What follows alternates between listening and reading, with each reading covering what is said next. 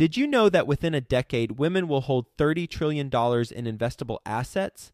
Yet somehow only 19% of women reported feeling confident in selecting investments that align with their long-term goals. Our friends at InvestHer are out to change that. InvestHerCon is the #1 premier conference for women in real estate, and it's happening June 2nd through the 4th in Austin, Texas.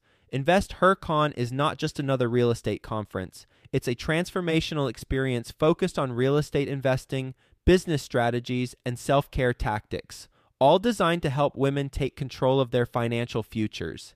Gain the knowledge and skills you need to grow your portfolio and build a sustainable business, all while connecting with over 500 women who are playing at the same level.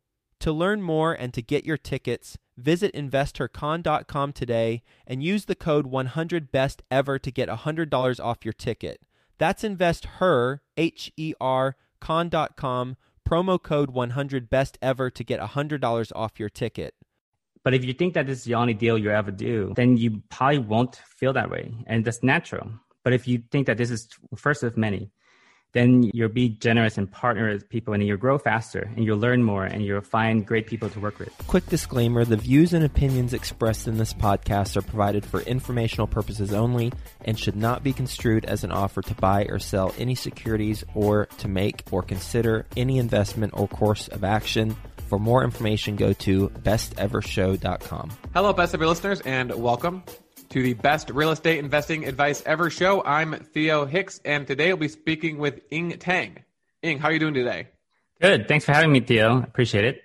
Thank you for joining us. Looking forward to our conversation and diving into your background and what you're up to today. So Ing is the CEO and founder of Tozy Capital, and he was born in a refugee camp in Thailand.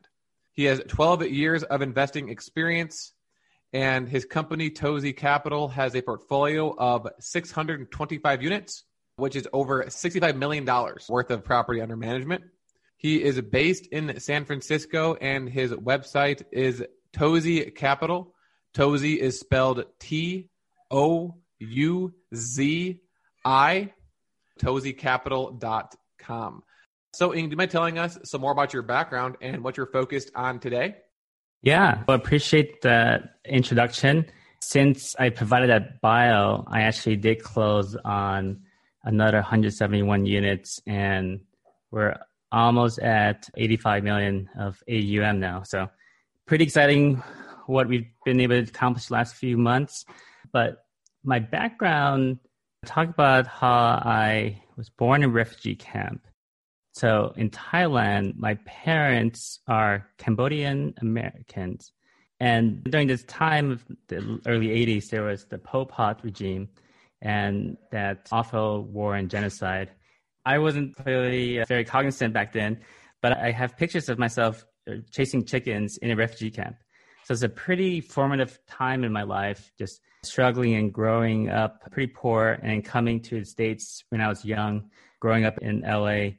And seeing my parents hustle like they did, it was pretty informative on how I grew up and what I thought about money and what goals I needed to achieve and why I needed to achieve them. So that's sort of a little bit about my background. I can go a little bit further if you want. Yeah, sure. So you got to the States and you grew up in Los Angeles. Maybe talk to us a little bit about how you got into real estate investing initially. So I went to Wharton. After I went to Wharton, I got into investment banking, and I saw all the capital markets and how much people were making in stocks. And by that time, I was day trading as well. I really didn't like that volatility. When the stock market crashed in 2007, I didn't like it even more. And I gravitated towards predictable cash flow. So around 2009, when I first started to have some amount of savings, I bought my first triplex. This was right before I went to the Peace Corps, and this is when the prices of these triplexes were 1/3 the price they were 2 years ago. So I thought they were a good deal, and they were making 13 to 14% cash in cash. And I was like, this is great. I can just buy this, collect some rent, add some paint, maybe refinance in a few years when things go up again or things work better. But I really like that predictability. And that stems from my background in finance and more unpredictable markets like stocks. I just really gravitated towards predictable cash flow So that was my first deal, and right at the age of 23. How'd you find out about real estate? Did you know about it while you were doing the day trading and the banking? Or was it once you realized that you didn't like the unpredictability of what you were doing, you started searching out other things? I knew real estate existed from a real estate finance perspective. I took a bunch of classes on it. What really opened my eyes was my parents started to buy real estate a few years before that. And we grew up pretty poor, and they all of a sudden became rather okay, not rich, upper middle class, but just having a little bit of safety and security. And I was seeing that they were doing it, they were hustling, and that really spoke to me. So I really enjoyed seeing them achieve that, and they've been my role models, and I wanted to see if I could do the same thing. Perfect. So you bought your first property at 23, you said. Did you continue to follow the same business plan of buying triplexes or these kind of small multifamilies for a while? Because I'm imagining right now your 625 plus units, you said you had another deal you did. Those aren't all triplexes, right? No. Yeah. So maybe walk us through your journey. Start with the triplex to now you've got $85 million under management. How did you get there? So with most people, I'm sure what they try to do is go and find properties that is familiar and accessible. So for me, that was buying in my home market of LA. I was actually living in DC at the time and then went to the Peace Corps. So investing for out of state, I kept buying in LA, SoCal, until 2015. I bought a triplex first, a quadplex, another triplex, a quadplex, about one every year as I could get capital, savings, and refinances. And I'm a pretty prodigious saver. I remember when I was in Peace Corps, I was making $200 a month, and that included money for housing. And I got out of the Peace Corps with around $700 in savings. So that just shows how much I don't spend on myself. So I've always been a prodigious saver. And when I could find a good deal, I would just keep buying it. That's what I knew at the time. I didn't know what BRRRR method was or that you could actually buy large scale commercial properties. That's ultimately what I ended up doing. But it was a good learning experience to see and buy these properties and create value through a little bit of facelift, a little bit of interior design, and just some market rent corrections. We'll get back to the show in just 2 minutes, but first, some sponsors I'm confident you'll find value in learning more about. One of the hardest tasks to balance while scaling your real estate investing business is accounting. Well, realestateaccounting.co takes care of the numbers for you so you can grow your business and revenue. REA helps property managers and investors save time and money by automating back office, financial, admin, and accounting. Starting is quick and seamless, from accounts payable to reconciliations, taxes, and reporting. Go to realestateaccounting.co/best ever to find out how REA clients save on average 30% by leveraging their accounting services versus hiring in-house. With CPAs on staff and being owner-operators themselves, REA knows the challenges of your growing real estate business. Try it risk-free at realestateaccounting.co/best ever, and remember to mention the Best Ever podcast sent you to receive up to $1,800 towards onboarding and services. That's realestateaccounting.co/best ever. If you're not sure where to start investing or need help taking the next step, mentorship and coaching is one of the best ways to get going. Think Multifamily is a leading apartment acquisition and education company who provides true one-on-one coaching to help you invest for your family's future. Their servant leadership approach will guide you to successfully scale your real estate business or assist you to diversify your investments in multifamily. Go to thinkmultifamily.com/coaching to learn how they help working professionals just like you transform their future through partnering and community. In fact, the majority of real estate investors who partner with Think Multifamily get involved in a general partnership within 6 months. thinkmultifamily.com/coaching highlights the partnerships, joint ventures, and resources all available through the coaching program. Go to thinkmultifamily.com/coaching to learn how to become a member and get involved. So you said you were investing out of state until 2015, triplex and quadplex is one a year. Once you stopped doing that, what was the next thing you did? Did you immediately go to these large multifamily, or was there an intermediate stage? Yeah, there was intermediate stage. I got really busy with getting married, working at Apple, having a kid, I just had another baby. He's 1 month old today. I'm not sure when this podcast is being released, but life happens. And then the market in California just didn't make sense to me anymore. I don't like to compromise my cash flow or my return. So I ultimately looked at passive syndications, and I looked at investing as an LP in other people's deals because they were getting some similar cash flows that I was probably more used to. And I started just investing in that and seeing how that worked. I learned a lot. Everything I tried to do, I tried to ask a lot of questions and learn, even though I was just an LP. But that helped me just continue to whet my appetite around cash flowing multifamily. Perfect. So is that what you focus on now, is passively investing? No, I did that for a few years, and then I started to buy some of my own smaller multifamily, 20 units, 26 units, and then I bought some retail shopping centers, which actually performing very well because the Dollar General anchored. And then I started going bigger and bigger, 5, 7 million, and it kept snowballing. And when I was at Apple, I helped lead the Apple Real Estate Investment Club. And I was just talking about all these things I was doing because I love talking about real estate. I love talking about real estate investing. And I love helping people and showing that, hey, this is alternative to investing in stocks. You can get cash flow. And it felt very good to just see that coming into the bank. Doesn't matter if you're working or not, you're just getting that because that's an asset that generates cash flow. So then people started to ask me, can I join? Can I co-invest with you? And I wasn't comfortable accepting people's monies until I was very good at making money myself. And I felt that way more recently. And so that's how I launched Tozy Capital. And so then since then, we've done 7 deals, closing on the 8th this month. And we should be close to 100 million under management by February. Interesting. So one thing that we talk about on this show, I do a series called Apartment Syndication School. We talk about different ways of raising money for deals. And one of them, which I haven't been able to talk to a lot of people about, is obviously you were doing some deals on your own for smaller deals, but then you essentially got the education and the comfort from passively investing in large deals before you bought your own deals. So maybe walk us through a little bit some of the benefits from your perspective of being an LP before being a GP. I think being an LP, you're changing your mindset from doing the active work to thinking, how is my money going to make money? And how is it relatively safe and in good hands? So you have to do all the probably similar underwriting. You're taking assumptions from people. You're potentially validating those assumptions. So you do get hopefully a lot of information and get to essentially ride along the acquisition and the underwriting. But you also see best practices of what they've done. What happens when you encounter an issue? What does a GP do?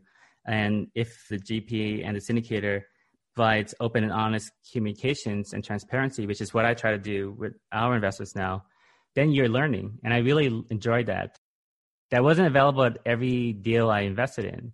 I gravitated towards those who were open to sharing and educating. And I was pretty open about it. I told them, hey, I'm looking to hopefully do this one day myself. I'm looking to learn and invest with you and grow with you. So that's what I do now. I try to reciprocate to our investors the same favor that hopefully everybody can do exactly what they want to do. Whether they want to just be a passive investor and they love their jobs, or they want to quit the job and learn to be a GP themselves and be in the business of running real estate investments. Something else you said that I thought was fascinating was how you got investors from that real estate investment club. So are those most of your investors, people that you met through that real estate investment club? It started out that way. And I believe one of the strongest things that I did initially, and it comes from my time at Apple and my other big companies I worked for, is if you focus on the consumer, in this case, the investor, and you provide them transparency and honesty and open communication, and you provide them solid returns pretty quickly, people will start to trust you. It's a leap of faith to invest with anybody. And they constitute a core group of my current investors, but they have referred people. I have expanded beyond that base. And it's been really rewarding to help people and provide people opportunities to them that they had never seen or haven't had access to. And they share that opportunity with their friends. And it's a really helpful community that I hopefully have created. So it started off as the Apple Investment Club people, and then they referred their friends to you. Yeah. So now I have a lot of investors all across the Silicon Valley, somebody who used to be in tech for a long time. I have a lot of investors from Apple and Google and Zoom and Tesla, and those companies have done well over the past year. Yeah, that's awesome. Thanks for sharing that. Okay, what is your best real estate investing advice ever? Partner as much as possible. Have an abundance mindset. What I mean by that is, if you think this deal is going to make or break you, you're going to put too much pressure on yourself. You're going to try to do too much yourself, and you're not going to be generous with partnering. And I say generous because you want to give as much as you receive, even not more, and then hopefully that term comes around. But if you think that this is the only deal you ever do, then you probably won't feel that way, and that's natural. But if you think that this is first of many, then you'll be generous and partner with people, and you'll grow faster, and you'll learn more, and you'll find great people to work with. Perfect. Are you ready for the best ever lightning round? Yes, sir. All right, first a quick word from our sponsor. Mark your calendars for the Best Ever Conference, February 24th through 26th, back in person at the Gaylord Rockies Convention Center. Join the experienced community and phenomenal speakers for a weekend of learning the best commercial real estate strategies, building relationships, and, quite frankly, having fun. As a bonus, once you purchase your ticket, you are put into a mini mastermind group of 8 to start making connections with other commercial real estate investors immediately. Get the lowest prices right now at BEC2022.com. That's BEC2022.com. Okay, Ing, what is the best ever book you've recently read? I'm actually not a big book reader, and now that I don't commute, I don't have much time to listen to audiobooks. I think the best resources I use to stay up to date with my area of expertise is just talking to people, talking to talented people around myself, and I have probably 12 Zoom calls a day, 6 days a week. Sometimes they're investors, sometimes they're just new people I'm connected with. I love this industry because of that. I find they're the best books and resources to learn. It's a good approach to the answer. I've never heard that one before. I really like that, though. Okay, if your business were to collapse today, what would you do next? I invest in high cash flow assets with high DSCR, debt service coverage ratio. I'm sure your audience knows that. And underwrite for conservatism. That I believe we have resilient products with assets that can stand 20, 30% higher vacancies. But obviously, macroeconomic disruptions could occur. I still have my family, and I wouldn't mind spending more time with them. What is the best ever deal you've done? The next deal. Is there a time that you've lost money on a deal? If so, how much did you lose and what lessons did you learn? The deal I lost the most money on was my first deal. And when I say lost money, I really mean time, because ultimately you could spend a ton of time and try to fix things that you're essentially putting your own sweat equity into. But then if you value time at all, more than $15 an hour, hopefully $500 an hour, or something that really helps you understand the value of your time. I lost a lot of money because I spent a lot of time doing things that now looking back on it, I don't know why I was doing that, or I could just outsource it. I wasn't creating scalable solutions. I didn't create a team, didn't partner with people. That's why I believe in strong partnerships, because losing money and losing time, it's the same for me. What is the best ever way you would like to give back? I love to mentor new partners that are just starting out in real estate. I wish I had this knowledge when I first started out.